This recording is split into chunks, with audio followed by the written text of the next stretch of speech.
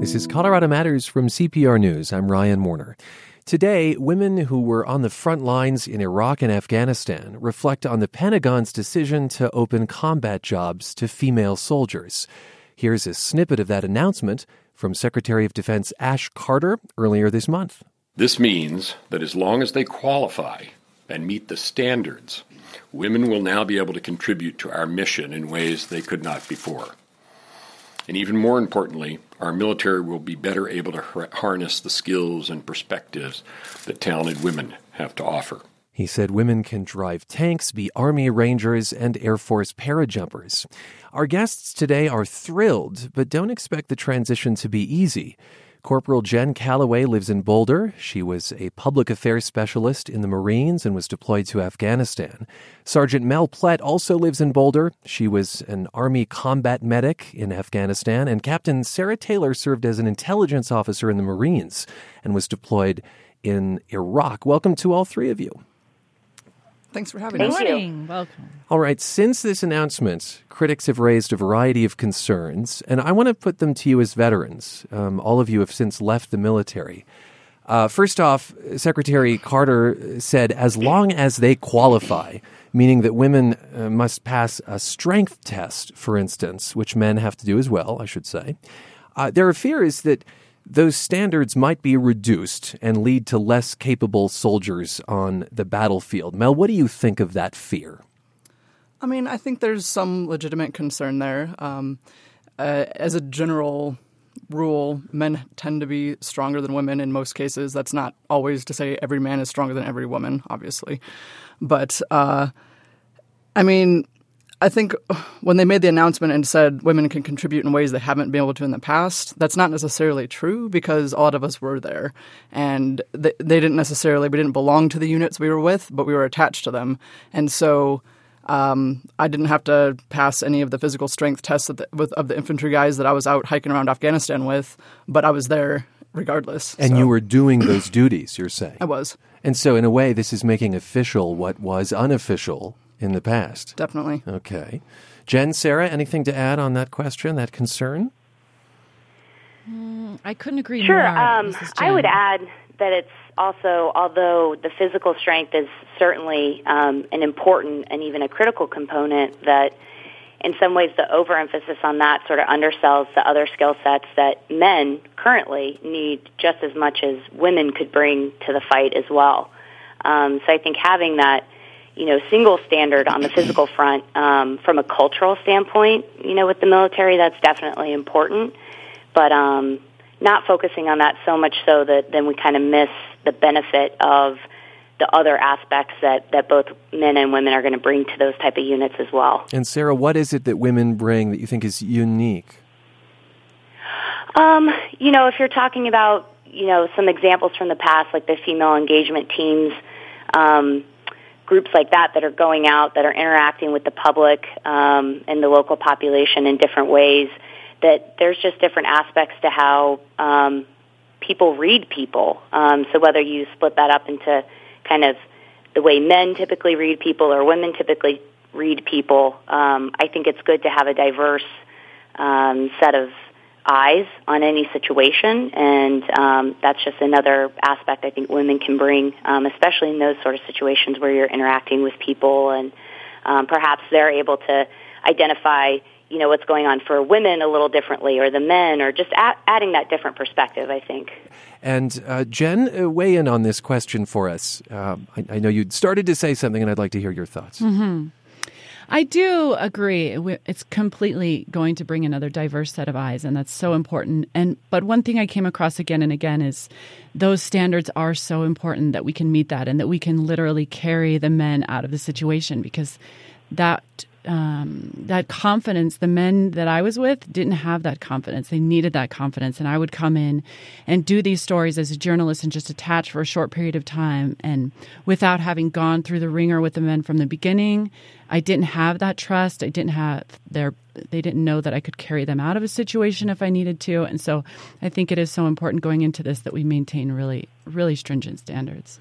All right. Another concern that's been raised since the announcement is that romantic entanglements will get in the way, and that men might instinctively want to protect women, which might change the battle dynamic. Jen, you were reporting from the front lines for the military on what was happening there. What do you think of that concern? I never experienced that at all. I was a total bro with the guys the whole time. Romantic entanglements is the farthest from my mind, and I never got that vibe from any one of my military brethren. You are also shaking your head no, Mel. Yeah, I had a similar experience. You're totally one of the guys when you're out there with them. I was out with an infantry battalion for an entire year. So those guys never looked at me anything other than a sister and a comrade in arms. And even when my truck got hit, I didn't get treated any more special than anybody else. There wasn't any more concern because I was a female in the situation than the other guys in my truck. I mean, everybody was fine in that particular situation. But there wasn't any sort of, oh no, there's a girl and she's hurt. There wasn't any sort of weirdness that I noticed, at least. Sarah? Well, and I was going to say, I agree with what both Mel and Jen have already said, but that the benefit to opening these military specialties to women is that they can get in the early stages with the guys on the training, on the strength, all those kind of strength-oriented things to build that trust that Jen mentioned, and that then in those situations there's really no question of can the guy or the gal handle it, that we've all had the same training, we're all able to do our best in that situation. And I think just knowing the camaraderie in units anyway, it doesn't matter if you're a man or a woman. People are going to be doing the best they can based on their training and want to protect their fellow, Marines or sailors, soldiers, airmen, regardless of gender. Definitely. Mel, I understand that when you were in Afghanistan, you used men's shampoo and body wash, which made you smell like a man. Why did that matter? This is a story you singled out for us. Well, there was certain situations where I was out on an outpost where I was maybe the first female service member that had been out there, and you're just out with the guys for 8 months, and you may be the only woman out there, and some of them are married or they have families back home, and when you're away from your spouse that long, other women start to notice them because you miss your wife or whatever. But the platoon sergeant who I worked for, he even mentioned that he appreciated it. He's like, I appreciate that you don't smell like a girl because that would be distracting to me.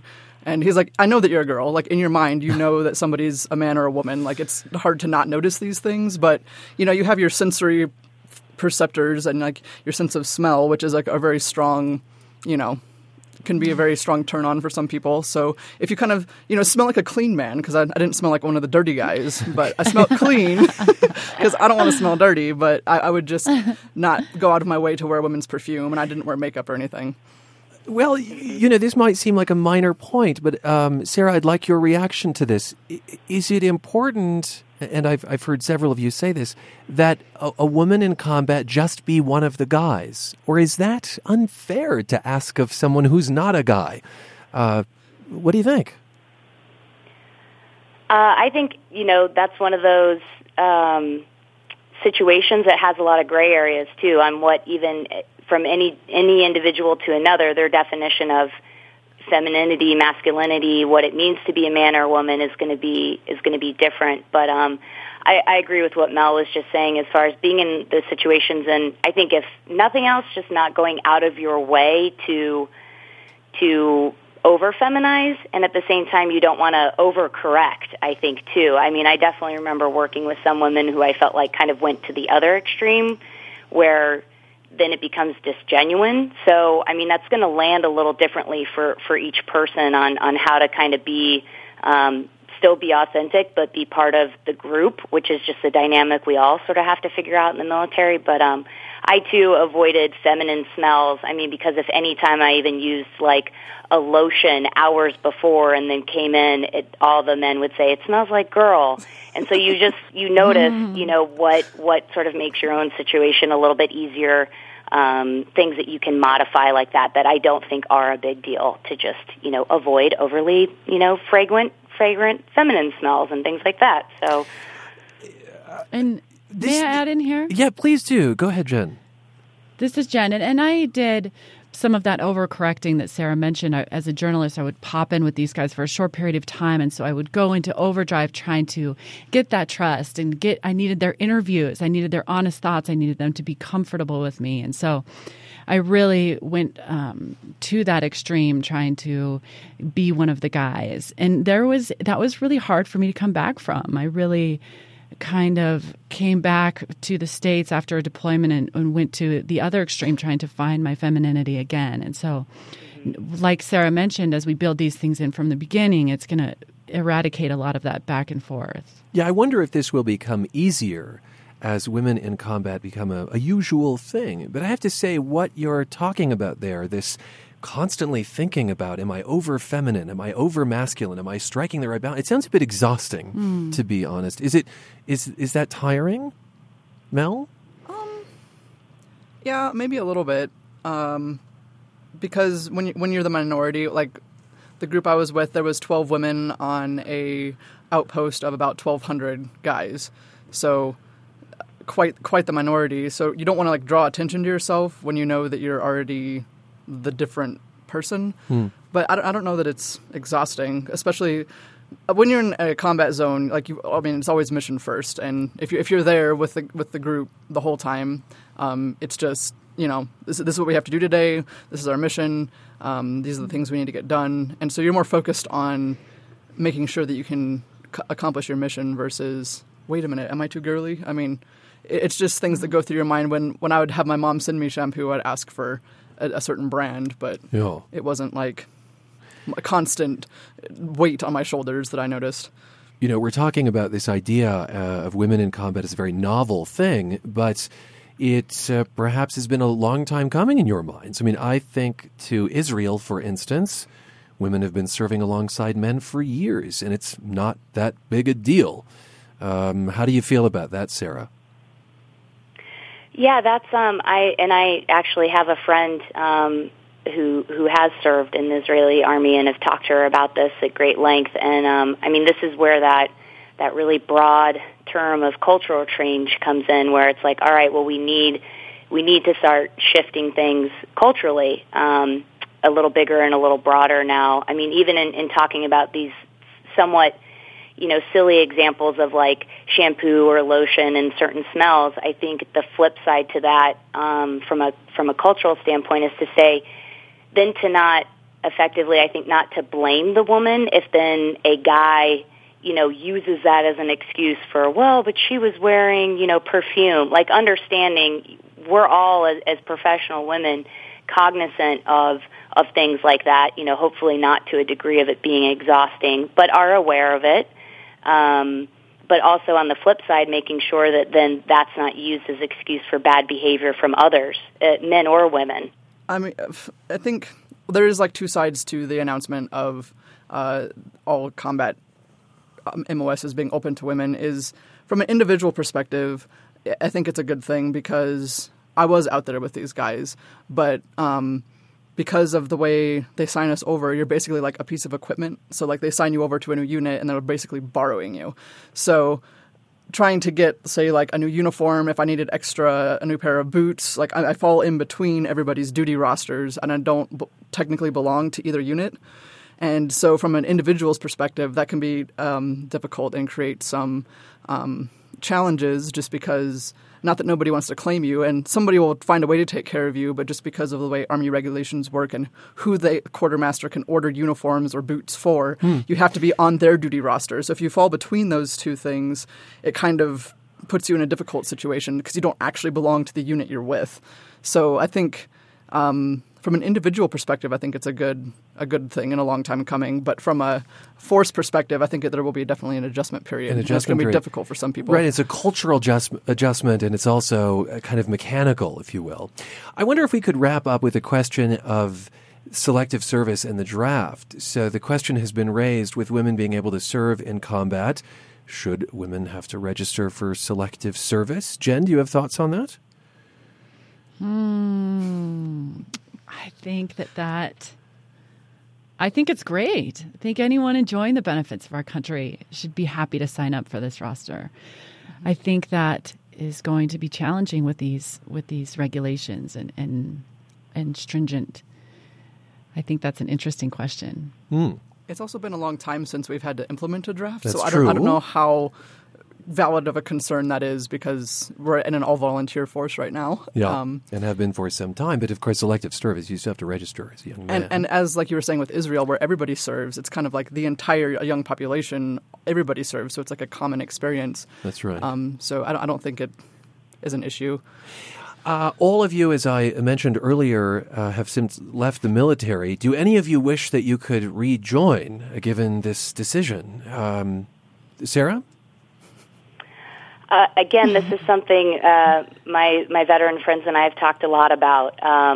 There's definitely a piece of me that does get excited and fired up, like in a good way, where it's like, man, I kind of want to go back in and give it a try. Realistically, at this point in my life, I'm probably not up to the physical challenge. Had it been available when I was in, I was definitely one of those women that was asking, like when I was at the basic school, I wanted to go to infantry officer course after I finished, and asked to go. Like, I know with certainty I would have been one to want to give it a try back then. But at this point, no, I probably couldn't go back in and make it happen. But I'm really excited for the women who do have that opportunity. Jen, very quickly, would you like to go back? No, not today. All right. It's straightforward. And Mel, do you have... No, I wouldn't, because I only wanted to be a medic, and fortunately that was one of the MOSs that was available to women when I was in, so it didn't really change my service engagement. MLS? MOS, Military Occupational Specialty. There you Sorry. go. That's the military's full of that kind Yes, of lingo. yes. Thank you so much to the three of you for joining us. We appreciate it. So Jen Calloway, Mel Plett of Boulder, and Sarah Taylor, who lives in Denver. They all served in the U.S. military, spent time in war zones. When we come back, an artist manages to find beauty in disease. This is Colorado Matters from CPR News. It's Colorado Matters from CPR News. I'm Ryan Warner. Seeing three of everything can be disorienting, and it's what happened to Denver artist Sarah Richter in 2009. One day I woke up and I saw the world totally differently. It was very painful and frightening, but it was also really beautiful too. It was also really beautiful, she says there. Doctors diagnosed Richter with multiple sclerosis. Since then, the 34-year-old has used art to explore how MS affects her body. Richter recreates what she calls her invisible symptoms in her latest project. She hopes that it will help others understand what she goes through. It is titled Sensory Paradox, an artist's experience with multiple sclerosis. It is at the University of Colorado Anschutz Medical Campus in Aurora. And welcome to the program, Sarah. Oh, thank you so much for having me. I want to go back to that morning in 2009 when you had triple vision. You said it was scary and beautiful. What was beautiful about it? Well, it was seeing the world around me in a completely different way. It was fascinating. You know, before that, I felt like my senses were very fixed as far as understanding the world around me, and to see ghost images layered on top of one another of the surroundings, it was really beautiful.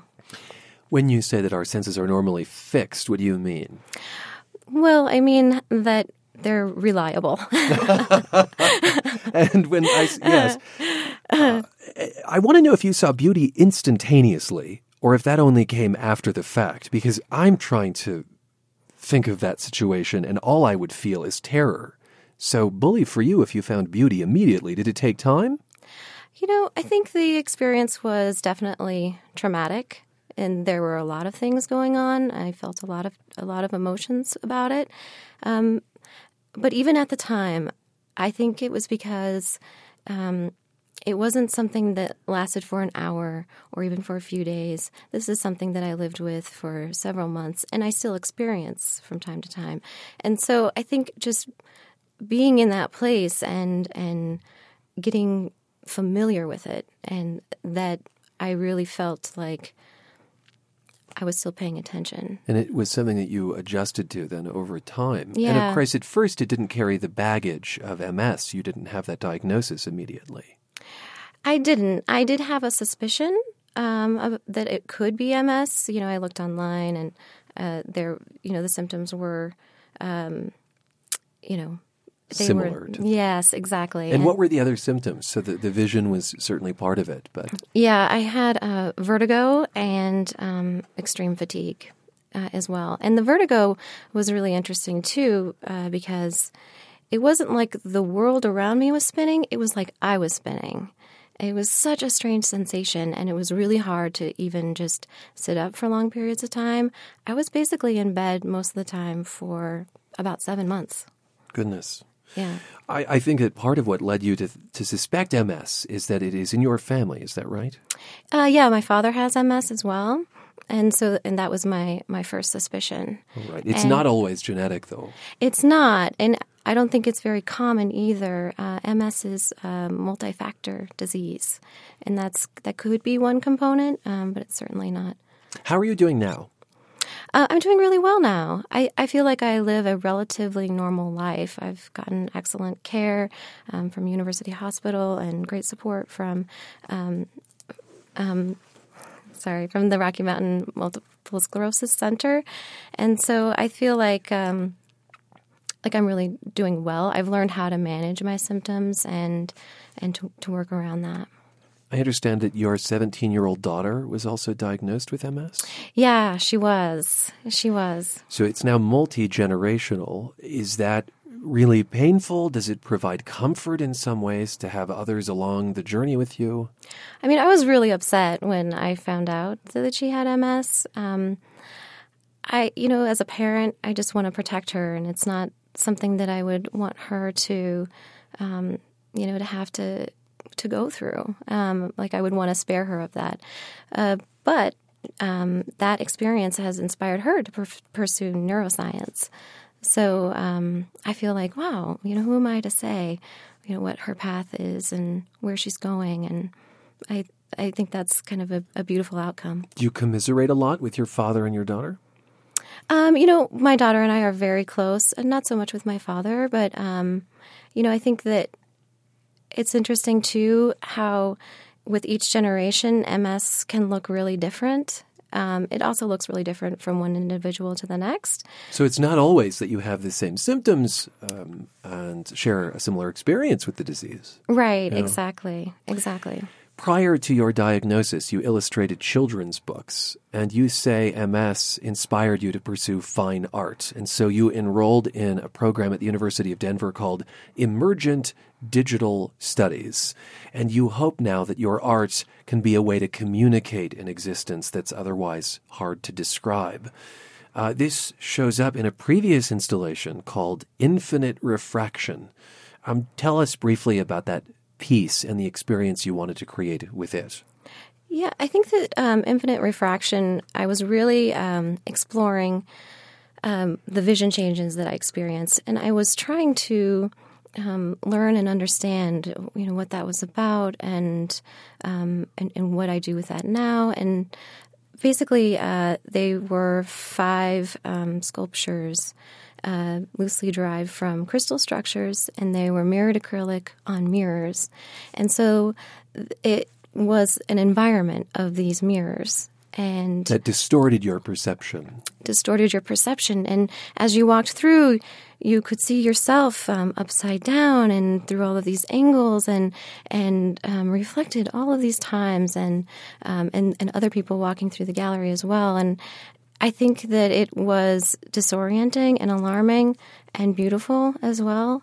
And it helped me to make sense of that somehow. That's what I was trying to get to. You're listening to Colorado Matters. I'm Ryan Warner, and we are speaking with the Denver artist Sarah Richter, whose latest project is called Sensory Paradox, an artist's experience with multiple sclerosis. And let's talk about this latest project. It's a compilation actually of several works, one being a sound installation that is representative of your hearing symptoms. The playback is a distorted representation of the original sounds. The experience of the sounds, haunting, distant echo, muffled movement, It's really unnerving. Is that a literal approximation of what you hear? Yeah, I wanted to basically convey that there can be different things happening in each ear, and it's very disorienting. That one ear could be experiencing hearing loss or tinnitus, like ringing in the ears, and the other one, it might sound very muffled or distorted. So that, there's sort of a disconnect there with hearing. But it's also conveying confusion in understanding sounds, which it goes beyond. I'm not a doctor, so I don't quite understand all the details of it. But basically, it's our ability to process sounds, and that there's not this hierarchy of filtering. Yeah, of what's important and what's not. Right. And exactly. anyone who's been in a loud restaurant can identify with that, I suppose, in some regards, but not to that degree. Right. You mentioned certainly that one of your early symptoms, and which clued you to MS, was fatigue. And there's a video installation as part of this project called Fatigue. Yeah. How do you convey fatigue to someone? I know. That's a really good question. It's a very difficult thing to describe. But I feel like it's analogous to being underwater. And it's, when we think of fatigue, we often think of being tired. And that's certainly part of it. But fatigue is also so much more than that. It's a state of being. It's hard to move the body. And every single gesture, it takes more work to do. And so moving through water, which has resistance, is a good way to convey that. Exactly. And trying to maintain balance and put forth so much more effort to do these simple tasks. And so that was what this video piece was really about. You also want people to contribute to the art through something called the Mosaic of Body Parts. Yeah. This is about reconnecting. And basically, it's inviting people to take a photograph of a body part where they've experienced some form of loss. And then they basically contribute that photograph to a figure on the wall. And it becomes, over time, this mosaic of a figure of all these different parts. And, I was looking at this piece yesterday and at all of these photographs, and I was so moved, really, that these people have been so honest in contributing what are the photos their stories. What are the photos of? There are lots of different things of parts of the face, even teeth, hands, fingers, toes, and it's so interesting because it's like, wow, there's a story there. There's so much to these people that, and that there's this commonality. And basically that it's a way of relating to one another, that we've all experienced some form of loss at one point in our lives, whether it be through MS or through an accident or another illness. And in this piece, Reconnected, it strikes me that you are bringing together people around the idea of physical limitation of some sort, and that that can vary, that definition can vary. But a lot of us experience it, even though we might not think of ourselves as having perhaps a disability or a disease, Right, exactly. And my hope is that by sharing my experience that, it starts a conversation, it starts a dialogue about what it means to be experiencing different types of loss in our lives. It sounds like you are a very hopeful person. I am, okay. Yes. I'm very positive. And do you think that the art is more about that hope, or is it more about the struggle? I think it's about a lot of things, and I think it's about both. I think MS is complicated. It's a complicated experience, and it's, sometimes it's been really helpful, and it's been a gift to me. And I think that I'm a better person because of it. And other times I get really frustrated, and, I don't think it's fun to have those limitations. I'm relieved to hear you say that. I thought this is an exceptional person who sees only a gift in this. But there are hard times. Sarah, thank you so much for sharing this with us. Yeah, thank you. Thank you so much for having me on. Denver artist Sarah Richter. Her latest project is called Sensory Paradox, an artist's experience with multiple sclerosis. You can see this through March 3rd at the University of Colorado Anschutz Medical Campus in Aurora. We'll be right back with a side of Buffalo Bill Cody that most people don't see. This is Colorado Matters from CPR News. It's Colorado Matters from CPR News. I'm Ryan Warner. In 1884, Evelyn Booth and his buddies left England on an adventure. They would carouse, brawl, and shoot their way across the U.S. And they would meet a legend along the way, Buffalo Bill Cody. At the time, his Wild West show was floundering.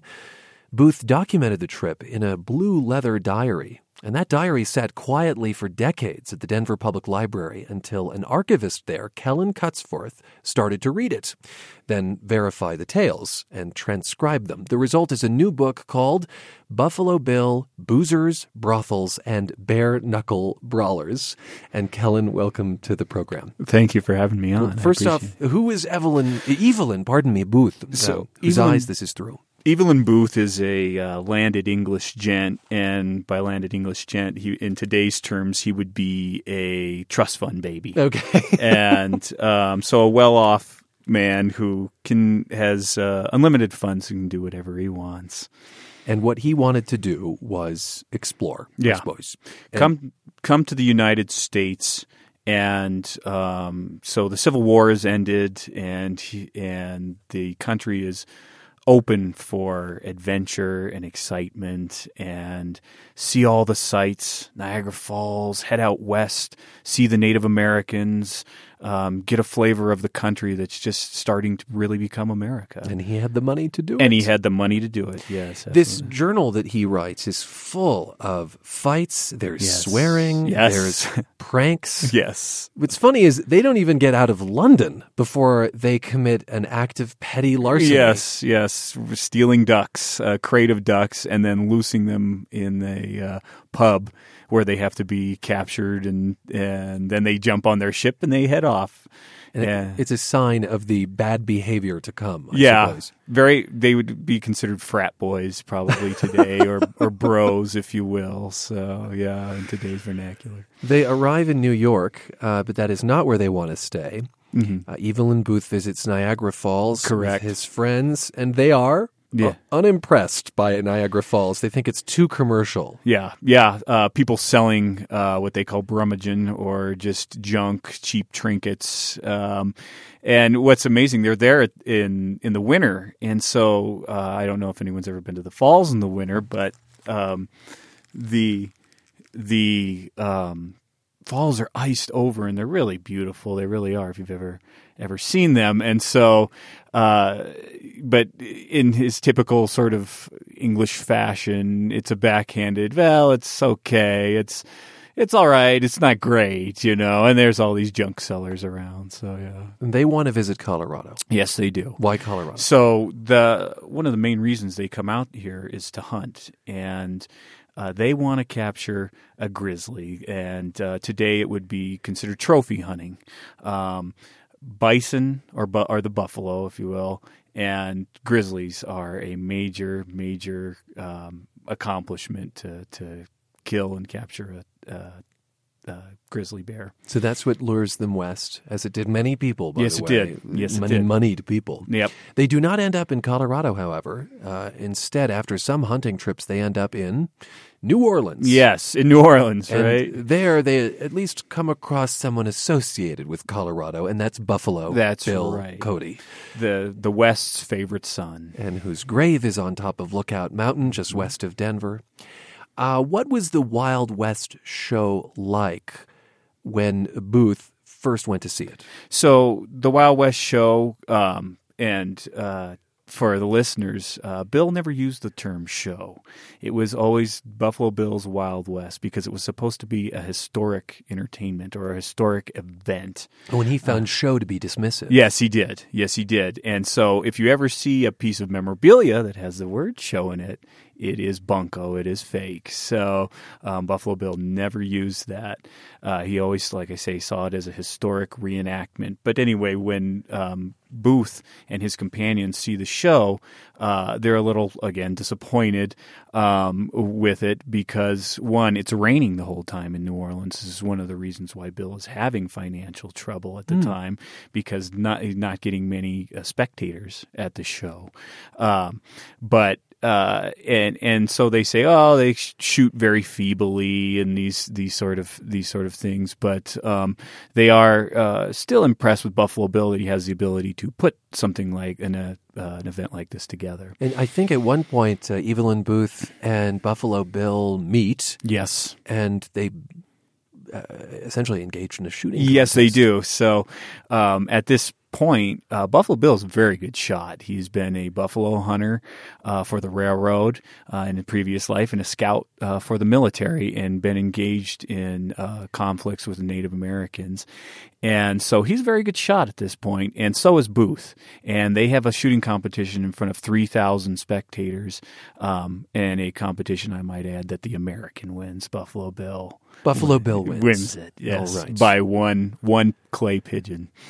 And you have acknowledged this, but these just aren't great days for Buffalo Bill. No, they're otherwise. Evelyn Booth writes, I fear the Honorable Cody is having a bad time of it. Yeah. Audiences are small, as you say, in part because of the weather, and then a bunch of props and equipment had been lost in an accident. Right. So before Bill came to New Orleans, which is where they were going to winter because they thought the weather would be much nicer in New Orleans than, say, wintering in somewhere north where you run into a lot of snow. They decided to head south, and while heading south down the Mississippi River, the boat crashed into another vessel and sank, and they lost their equipage. They lost many antelope and other animals that are in the show, and a sum of about $20,000 of loss on the river. Goodness. Well, of course, I'm thinking of Evelyn Booth as a moneyed individual. Yes. And the natural question would be, does he bail out Buffalo Bill? Yes, he does. Oh, he does. Okay. So so along with the poor spectators, the poor number of spectators at the show in New Orleans, they lost about $60,000 there with low ticket sales. So when Booth and Cody get together and become friends and have their shooting competition, Booth eventually then steps in and becomes a quarter owner of the show. And I found the agreement that the two signed together where Booth gave money to Bill and became a quarter owner of the Wild West. Yeah, Bill is like $80,000. Yes, $80,000. Yes, and at that time, we remember is 1884. So that's a lot. It's of money. A deep hole that he's in. Yes, we are getting a picture of the West through an Englishman's eye. That is how you can describe Buffalo Bill, boozers, brothels, and bare-knuckle brawlers. It is an Englishman's Journal of Adventure in America, and it was put together by Kellen Cutsforth, who found this diary of this Englishman at the Denver Public Library. Let's pick this discussion up after a quick break. You're listening to Colorado Matters from CPR News. It's Colorado Matters from CPR News. I'm Ryan Warner, and let's get back to our conversation with Kellen Cutsforth, the author of Buffalo Bill, Boozers, Brothels, and Bare-Knuckle Brawlers. It's a transcription, essentially, of the diary of a wealthy Englishman, Evelyn Booth, who met and helped Buffalo Bill Cody. And Kellen, I've been fascinated by Buffalo Bill's life, how he went from frontiersman to running... Don't call it a show, Don't Ryan. call it a show. Reliving the glory days of the West. He'd won a Medal of Honor as a civilian scout during the Indian Wars. Yeah. American Indians were part of this spectacle as well. Mm-hmm. What was the goal? What did he want to do for audiences? So he wanted to, because it was so unique. The native peoples had such a unique culture, had such unique life and style and look and everything. He wanted to bring that to people that he had seen in the West when he was a scout, when he was a buffalo hunter. And he wanted to give them an opportunity to get off the reservation at this point and bring their culture to audiences who had never seen it, audiences in the East, audiences overseas. And does he strike like more of a freak show note or of a respectful note? It is a respectful note. I think in today's history, you get a lot of revisionist history that sort of perhaps he exploited them or something like that. But there's really no proof of that. Bill respected the native peoples. He paid them as well as he paid any of the cowboys, any of the vaqueros, any of the other performers who were in the show. And he respected them when they wanted to return to their homes and their families. They were allowed to return. Some critics, though, over the years have said of Buffalo Bill's Wild West that it was one of the original sources of negative stereotypes perpetuated by Hollywood for decades. And that though that might not have been Buffalo Bill Cody's intention, that might be the legacy. Yes, and that's very true. That you are correct. Edison's first images on the kinetoscope were of performers in Buffalo Bill's Wild West, and then many other Hollywood directors and authors liked those images, and they took them and they built it into what we know today. Well, it's interesting that you mention Edison. Yeah. Because I wanted to share something with you. This is Buffalo Bill's voice. Yeah. We found an old recording. He is praising Thomas Edison for inventing the device that is recording his voice. It's pretty scratchy, as you might guess. It seems almost uncanny that the voice in this place can be perpetuated, and that he has sent out to the world his phonographs, which have given more entertainment and pleasure than any invention in the history of the world. Let me paraphrase there. Instead of saying his voice is being recorded, he says it's being perpetuated by this device. I love that. We're going to perpetuate an interview right now. And he says that this device has given, the world more entertainment and pleasure than any he can think of. The audio comes from the G. Robert Vincent Voice Library at Michigan State University. After all your work, what is your sense of what Buffalo Bill was really like? Being a historian and also a fan of Bill, he respected his performers. I think it's important to note one of his most popular, if not the most popular performers and highest paid in his show was a woman. And he fought for women's suffrage. He respected the Native Americans that was in his show. Who is the woman? Annie Oakley. Annie Oakley. Yeah, that's okay. right. I figured it might Annie, be get her. your gun. And so I find Buffalo Bill to be very respectful and almost loyal to a fault to the people that he felt indebted to, even though he was probably a bit of a playboy and probably messed around a little bit on his wife. All but right. Yes. And someone, it sounds like, committed to education in some regards. Yes, very much so. So this Englishman, Evelyn Booth, who meets him, does he help shore up Buffalo Bill Cody's career or fame, or what happens? He gives him the shot in the arm that he needs in the very beginning of the show to really help it get going. When he goes into the contract with Bill, Bill's able to sort of get back on his feet and then make a lot of the losses back by touring around the East Coast, and then Booth is one of many Englishmen who helped Bill hatch the idea of taking the Wild West overseas, which created his superstardom, which turned him into a rock star, if you will. How many places did he go? Like what kinds of countries? So he all over Europe, England first, and of course, very well known. He played for Queen Victoria. And he was so well loved there, then they made a European tour into France and several other countries in Europe. bringing the Wild West, bringing this American uniqueness to the continent, to the country. And so he absolutely, Buffalo Bill Cody did solidify in the world's mind what the West was. Mm-hmm. And whether it was an inaccurate picture or not, I guess. Exactly. The mythic West, if you will, sort of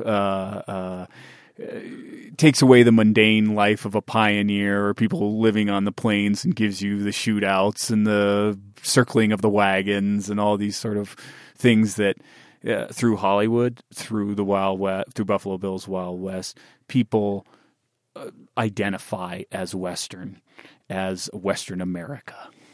Well, we've got to wrap up with Evelyn Booth, this English frat boy, as you've described him, and trust fund baby who comes to the United States and has this storied encounter with Buffalo Bill Cody. Did Evelyn ever make it to Colorado to get his grizzly? As far as I know, I don't know if he ever made it to Colorado to get his grizzly, but I know that he did make it out west and actually own ranch land in Wyoming, and which was my estimation, something that Bill told him that would be a good investment if you own some of this land out here. So yes, he did make it west. Yeah, and really laid down, I guess, some roots. Yes. Thanks for sharing this story with us. Yeah. It's Kellen Cutsforth. He put together the new book, Buffalo Bill, Boozers, Brothels, and Bare Knuckle Brawlers. It's a carefully annotated publication of an Englishman's journey and journal about the West. Finally, today, Denver folk musician Josh Dillard writes music that blends elements of country, pop, and doo-wop. Dillard recently released a new EP, Through the Eyes of Time, and stopped by the CPR Performance Studio to share some of his music. This is the song Vanish Like a Mist.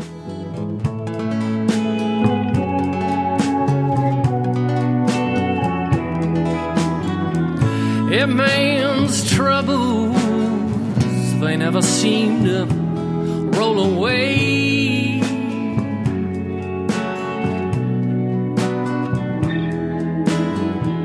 That howling waste of the wilderness, the storms that keep my soul at bay.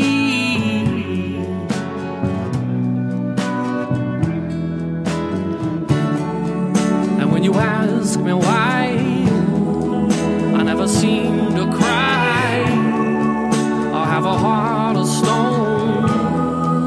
I am a bag of bones when the full blaze of your heart. The music of Josh Dillard. The song is called Vanish Like a Mist, recorded in the CPR Performance Studio.